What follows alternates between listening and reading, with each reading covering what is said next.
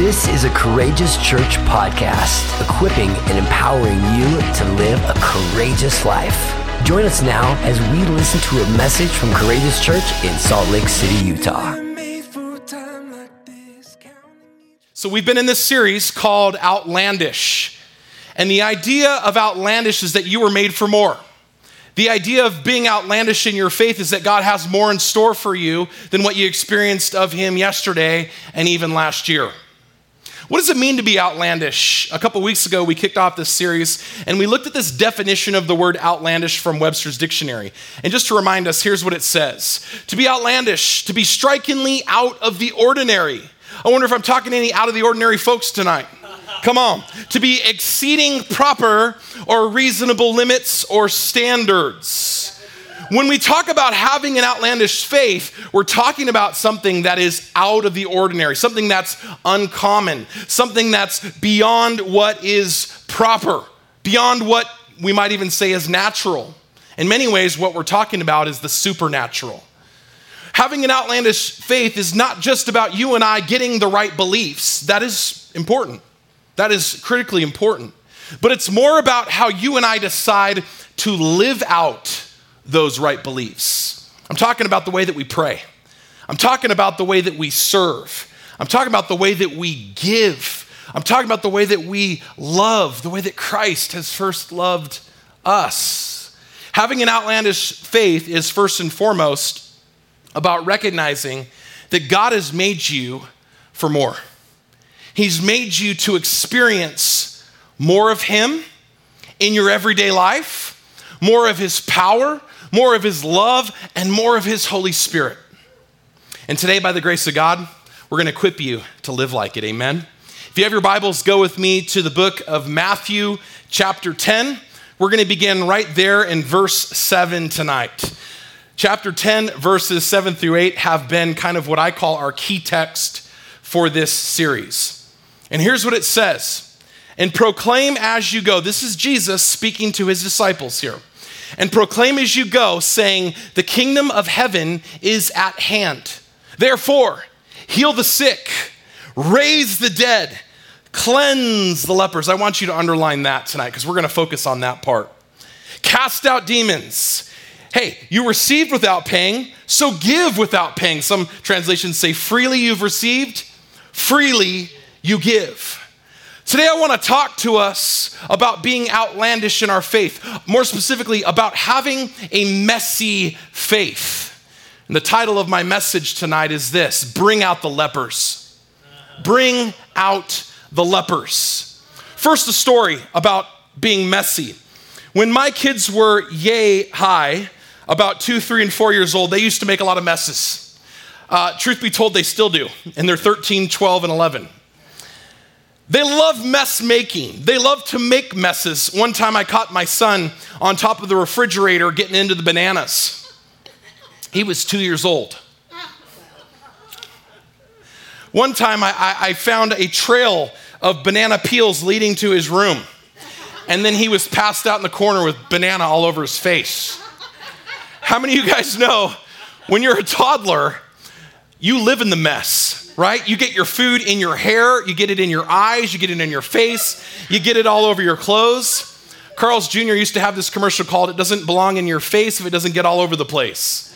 The idea is that as a child, you live a messy life. And I know, I can relate to this. When I was my son Keaton's age, when I was about 2, my parents used to find me eating French fries off of the floor at McDonald's. Yeah, gross. I know. And I didn't have an aversion to germs. And neither does my youngest son, Keaton. Keaton, as a child, used to put everything into his mouth. If it was something that he could put in his hands, he was going to taste it. There was a guaranteed fact that he was going to put it in his mouth and taste it. But interestingly enough, out of all my children, Keaton has been the healthiest. He's the kid who never gets sick. He's never unwell. And you know why? Because his immune system has so been built up by the amount of germs that he's ingested. Guys, there's been studies done to show that this is true. He never gets sick. His immune system is incredible. And I believe in the same way that God wants our spiritual immune systems to ingest some stuff, to bump up against some things. God has designed us as spiritually messy creatures. Now, I know that in the West, that in our educated, sophisticated mindset, we like to compartmentalize our lives, don't we? We like to have our spiritual life in this box. We like to have our work life in this box. We like to have our gym life in this box. We have our friend life in this box. So everything's nice and tidy. All right, any OCD people tonight? And I'm talking any OCD people? Okay. Pastor Jason is in what you call recovery for being OCD. I used to like my closet so organized that I had my hangers all organized. I had my clothes all color coordinated. Come on, I was a little obsessed. I like to compartmentalize things. But God didn't design us as spiritual beings to be compartmentalized. Every aspect of our life is spiritual.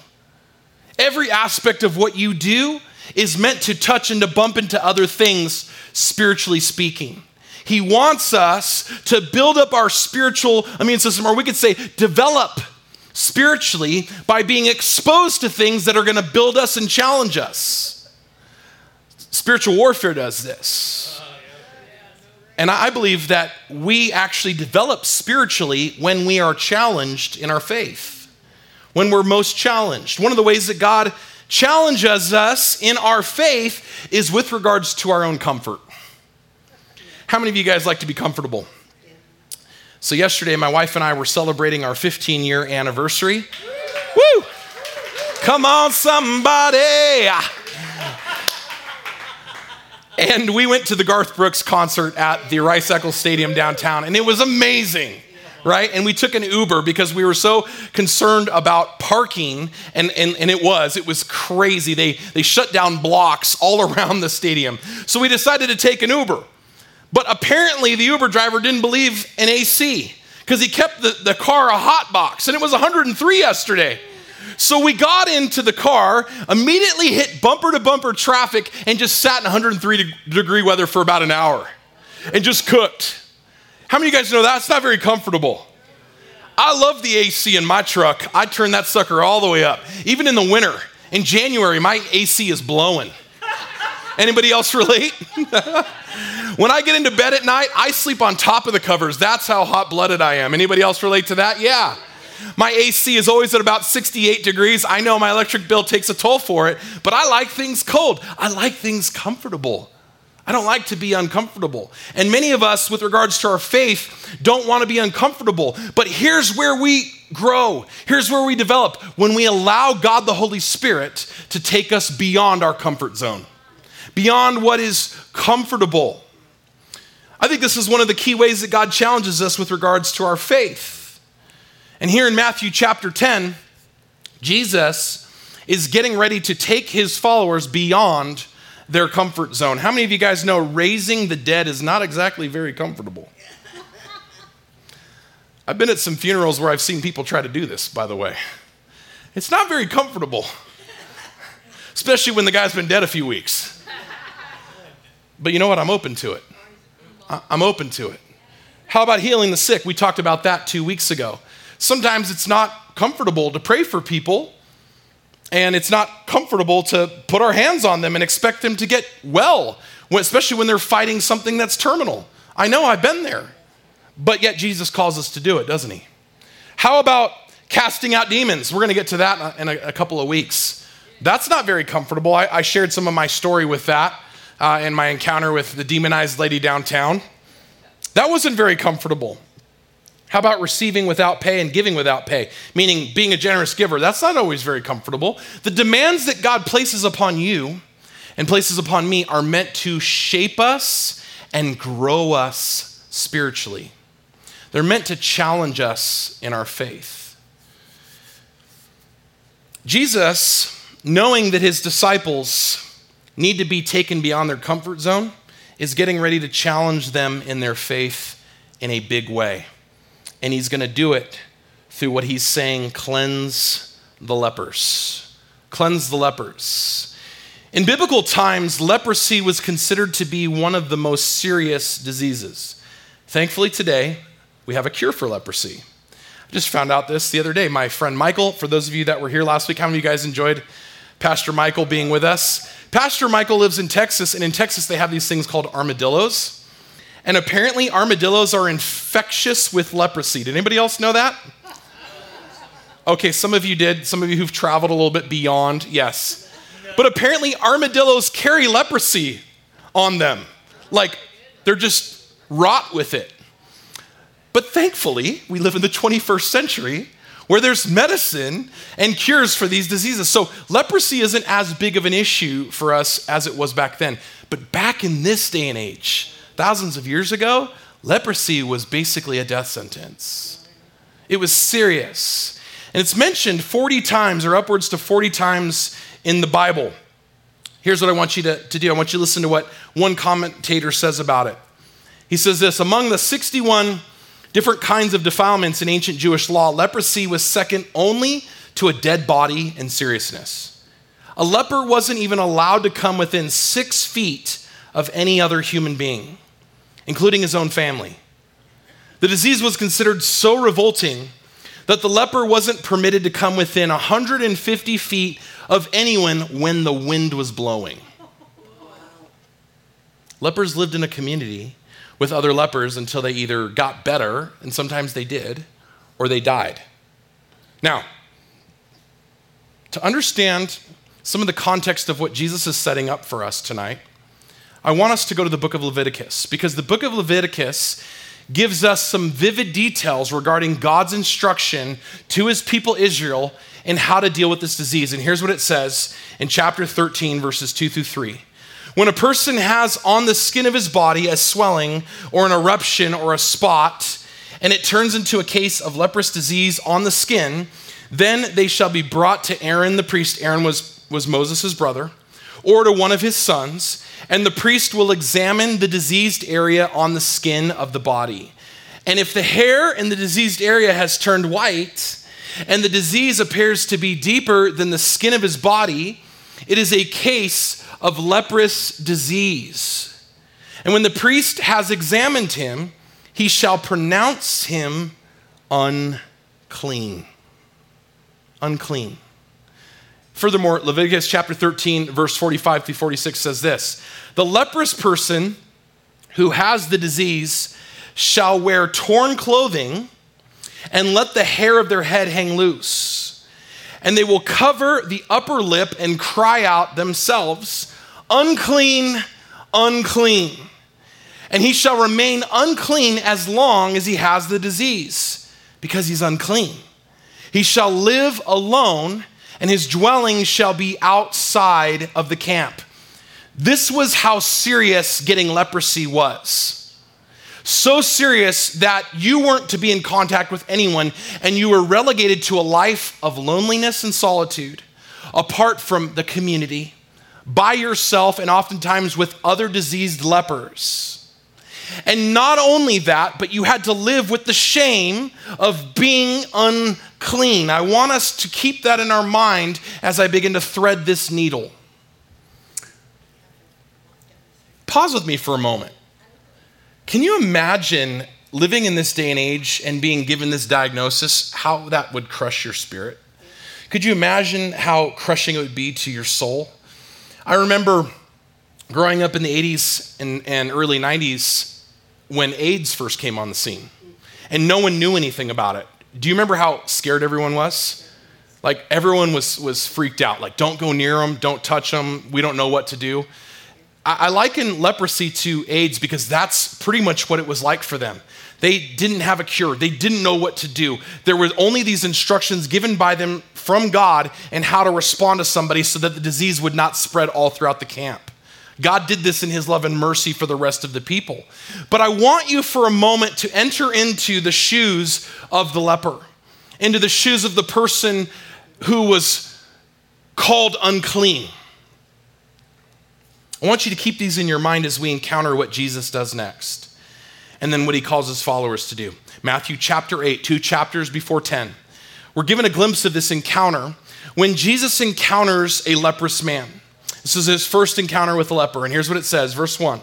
When Jesus came down the mountain, great crowds followed him. I want you to Remember that. Great crowds were following and all around Jesus. And behold, a leper came to Jesus.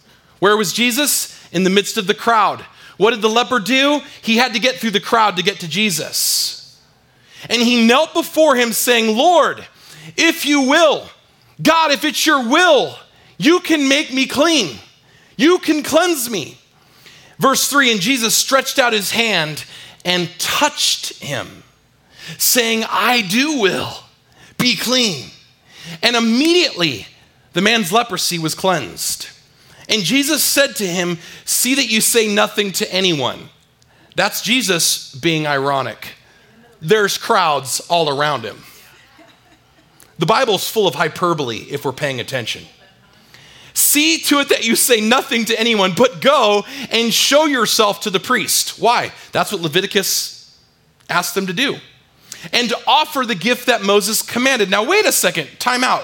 What is he talking about? It's easy for us to miss what Jesus is doing here if we don't know our Bible. And most of us don't know Leviticus all that well, so I'm going to help you. We know from the context of Leviticus 13 that the leprous man had to break the law in order to come to Jesus. He had to leave his life of isolation, and he had to make his way through the crowd. We know that that was already forbidden.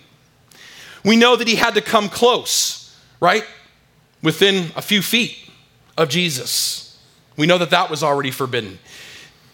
Just think of how many people the leprous man probably exposed himself to in getting through the crowds. These are a lot of people here. Hundreds, if not thousands of people. Imagine what he had to do to get to Jesus. But here's what I want us to notice. The leprous man knew that only Jesus could make him clean. He knew that there was something that only Jesus could do, that he was willing to defy social convention, to break the law, and to do what was forbidden to get a hold of Jesus. In other words, he had an outlandish expectation of what Jesus could do for his life. And as a result, he was willing to risk it all to become clean. Because, number one for us today, messy faith risks it all for Jesus. It risks it all. A life that's in pursuit of Jesus is a life that's outlandish. It's risky. It's dangerous because it means that sometimes you may be asked to break with social convention. It means that sometimes you may be misunderstood for your actions. It means sometimes you may even be resented and hated for your beliefs. I know during this whole last year with COVID-19, there were so many mixed responses to what was going on in our world and in our life, and people wearing masks, people not wearing masks, people policing others and getting angry and resentful, and you'd think that everyone had leprosy with the way that everyone was being treated. And I'm not here to denigrate the seriousness of the disease or what's going on, and some of you have battled it, and some of you have come out the other side victorious, and I know people that have battled that have lost their life and that haven't. But you would think that in the midst of everything going on, that we would be a little more merciful and a little more gracious. And what I experienced out in the world was a whole lot more anger and resentment and hostility. I wonder if this leprous man faced the same kinds of realities. In coming to Jesus, he had to make a decision. I could get thrown in jail. I could be stoned to death. I could lose my life. I could hurt other people. I could expose others. I could be, the one responsible for corrupting a whole crowd. And yet, he was willing to risk it all for Jesus because he had this conviction somehow and somewhere in the depth of his heart that Jesus was worth it and that only Jesus could cleanse him. He risked it all to come to Jesus. But I would say to us tonight, even more surprisingly, more shockingly, Jesus risked it all to cleanse him because, number two, Jesus gave it all to cleanse us. To be seen near a leper was risky, but to actually touch one, Jesus reaches out his hand and touches the man that had the disease. We already know that was forbidden. We already know the cost and the risk of doing that. But we need to consider something else that I think sometimes is overlooked, and I already alluded to it, and it's actually found in Leviticus chapter 5. And I want to read from verses 2 through 6 because it helps provide context for what Jesus is doing here. It says this in verse 2, if anyone touches an unclean thing, whether a carcass of an unclean animal or a carcass of an unclean livestock, or verse 3, if he touches human uncleanliness or uncleanness of whatever sort the uncleanness may be with which one becomes unclean. Next verse. And it is hidden from him when he comes to know it, when he realizes his guilt in any of these and confesses the sin. Wait a second, time out. When did sin enter the picture? When did sin have anything to do with the leprosy? Perhaps there's something beyond just the disease or this person being at dis-ease with himself and God and his community. When he realizes his guilt, when he realizes his sin, and he brings to the Lord as his compensation for the sin that he has committed, a female from the flock, a lamb or a goat for a sin offering, and the priest shall make atonement for him for his sin.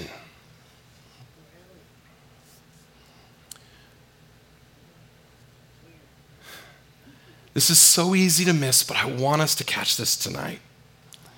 Here, this leprous man was encountering the only true priest that could ever make atonement for his sin. The only true priest that could cleanse him, that could deal with not just his leprosy, but the deeper core issue, his sin. We could call it the leprosy of the soul. Sure, the leprosy was going to be taken care of too. But the real plan that Jesus had for the leper and the real plan that he has for us is so much bigger than just making us well and curing our diseases and giving us a comfortable, well put together life. The bigger plan was to make atonement for our sins. And we know that Jesus would go on to do this by way of the cross. On the cross, Jesus risked it all, and he gave it all to cleanse you and to cleanse me from every sin. Every sin. And here's why this doesn't make us as excited as Pastor Jason is right now. Because we think that when Jesus went to the cross, all that he did was forgive us. We believe that all he did was pardon us, when the reality is, according to Leviticus 5 and Matthew 8 and Matthew 10 here, Jesus did more than just pardon your sin. He did more than just forgive your debt. He did more than just make peace between you and God. He cleansed you from every sin. He cleansed us. He doesn't just forgive us, he cleanses us. And you're going to see why this is important in just a moment. God actually promised that he would do this. He says this in Jeremiah chapter 33, verse 8. The prophetic promise was always there. God says, I will cleanse the people from all the guilt of their sin. How many are thankful for being cleansed of the guilt from your sin? And separate from that, I will forgive all the guilt of their sin and their rebellion against me. 1 John chapter 1, verse 9 in the New Testament actually echoes this. It says it this way, verse 9, if we confess our sins, God is faithful and he is just to forgive us our sins. How many are thankful for forgiveness? Amen. And to cleanse us from all unrighteousness. This is going to click. I'm going to be excited when it does. Acts chapter 10, verse 15 says, do not call something unclean if God has made it clean. Beloved, when Jesus went to the cross, he did so to forgive us our sins, absolutely. But he did so to cleanse us from all unrighteousness. So much so that when he looks at you, and when he looks at me, he no longer sees an unclean, leprous person. He says clean. He says clean, where the first priest says unclean, unclean, where the first leper had to live in his shame and tell people that he was unclean. the true high priest, Jesus Christ himself, once and for all upon the cross says clean. He says it's clean. Oh, I'm telling you, it's going to click and you guys are going to get set free. Do not call something unclean if God has made it clean. Some of us are still struggling with our closet and secret pet sins because we don't know that God has already cleansed us from every sin and all unrighteousness. In other words, we're still living in the guilt trap, what I call the sin cycle. We're playing this carousel with God, where we make mistake. Sorry, God, run back to the cross. Mistake. Sorry, God. And we're in this repetitive loop. We feel remorse one day, and then the next day we feel sorrow. And then we feel guilt. And then we feel set free. And we're constantly repeating the cycle because deep down in our hearts, we haven't grabbed a hold of this truth yet. This truth has not conformed us to its image yet. We don't know that God has already cried out clean. He's already, through the blood of Jesus, cleansed you. It's a done deal. You can't add to it and you can't take away from it. So on your best day, you're clean. And on your worst day, you're clean. And on your most hyped up day, you're clean. And on your most depressing day, you're clean. No matter what, if Christ is your righteousness, if you look to Jesus for your salvation, if you look to Jesus for your justification, that's your new identity, guys. Now we're starting to get it. Now it's starting to click. We look at the leprous person and feel bad for them. Oh, that's so sad. When what Jesus was trying to do was to get us to pay attention to the deeper issue. Could Jesus heal the sickness and the disease of leprosy? Sure. No problemo. That was easy. You know what cost Jesus everything? The cross. To give us this reality, to be clean. For God to be able to say, you know what, guys? Through the blood of Jesus, I'm cleansing you from all unrighteousness and every sin. That cost Jesus something. It's a free gift to us, but it cost Jesus everything.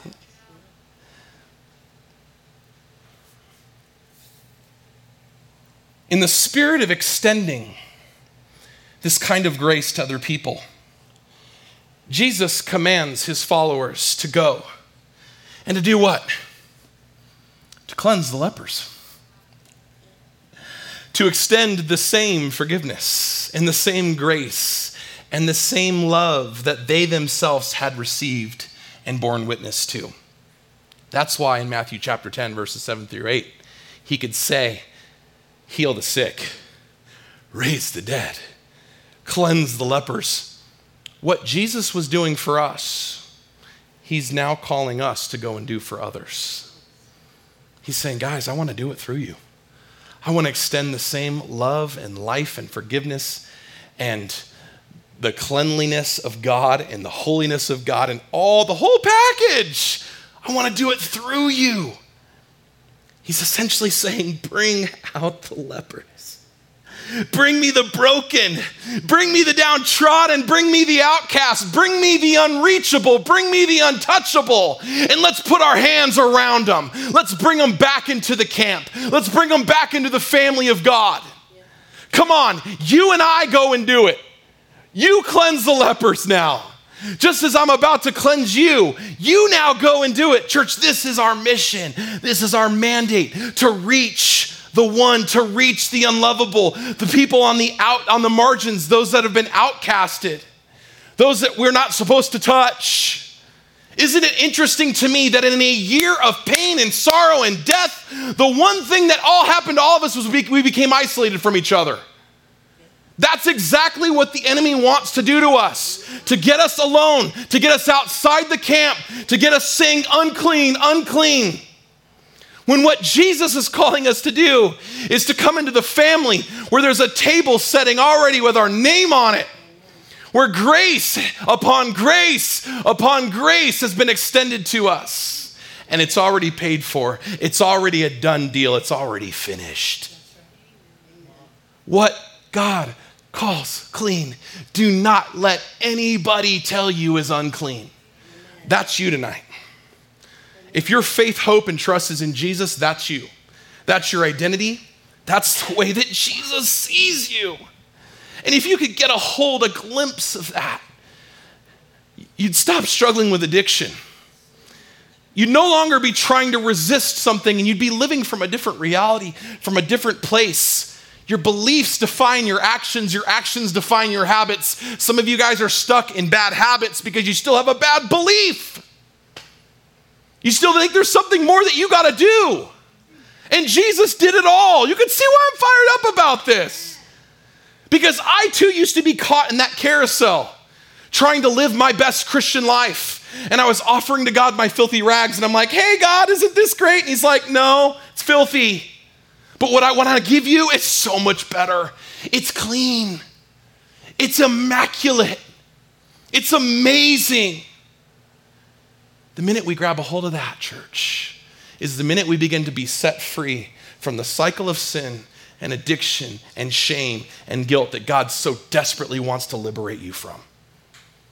My prayer for us tonight is that we would begin to catch a glimpse of this reality, of the fact that Jesus came to cleanse us from all unrighteousness. All unrighteousness.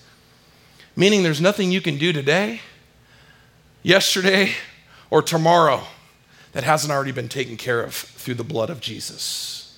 Hebrews tells us that Jesus once and for all made the sacrifice and then sat down at the right hand of God. It's a done deal. The veil's been torn. A new and living way has been made for us to enter into his presence. Why? Because we've been cleansed. Because he no longer sees us as lepers. He no longer sees you as a sinner. He sees you as redeemed. He sees you as chosen. He sees you as beloved. He sees you as clean. That's your reality. Now, when we start to believe it, that's when things are going to change. That's when new godly habits are going to be formed. That's when your thoughts about yourself are going to line up with what God's word says about you. For some of us, we're like, I don't know, there's a bit of a gap between what God is saying about me and the way I'm living. That's okay. Close the gap. Close the gap. How do you do that, Pastor Jason? I'm glad you asked, class. You do that by believing what God says about you, by standing on the word of God until that belief becomes your identity in Christ. When I counsel people, when I sit down with people who are getting married, when I spend time trying to help people with their addiction and pain, I don't spend time trying to get them to stop it. What you resist actually will persist.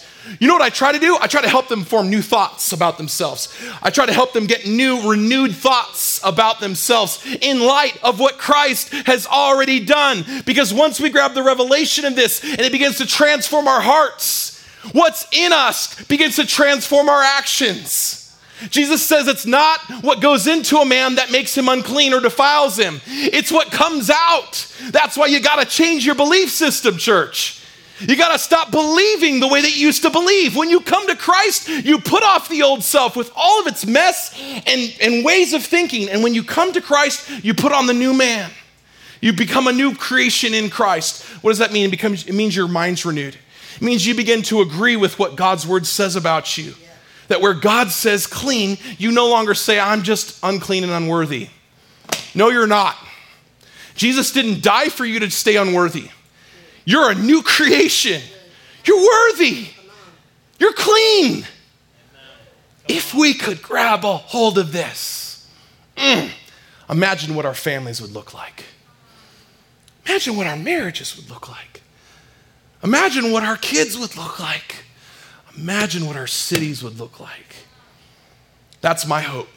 That's my hope for this valley. That people would be brought out of their shame and brought into a place of freedom, where they breathe in the fresh air of who Jesus says they are. How many of you guys are tired of waking up feeling guilty and ashamed? How many of you are tired of your old way of thinking, of getting caught in that loop, that cycle, just on repeat? It's like playing the same song over and over. When I turn on my Spotify playlist, there's a little button that says loop, and you can just play the same songs over and over. And some of us, that's where we are. We're playing the same song over and over and over. Some of you have been playing it for years. And today, Jesus is offering you the chance to hit stop and begin a new song. a new song. Church, that's the invitation. When Jesus says, cleanse the lepers, that's really what he's after. Let's pray. Father, thank you. Thank you, God, for the reality that you invite us into because of your son, Jesus. Because of the blood, you now say, clean, clean. You no longer look at us through the same lens of our sin and guilt and shame. You now look at us through the blood, through the lens of forgiveness and grace, as those who you have imputed your righteousness to. We are yours, God. We are no longer just sinners saved by grace. We are new creations in Christ Jesus. That's how you see us. Lord, when we rise, your thoughts toward us are good. Your thoughts toward us are pure. Your thoughts toward us are holy. And so, God, I pray that this reality would become the reality that we live in. That we would look to you, yes, for forgiveness. And if there's anybody in this place tonight that hasn't asked Jesus to forgive them, this is your moment. But Lord, it's bigger than just forgiveness. You're cleansing us from every aspect of unrighteousness. Every mistake, every transgression, all iniquity, every sin paid for by the blood of Jesus. So tonight, as Jen begins to play, I want us just to spend a few moments in response to this message, worshiping Jesus.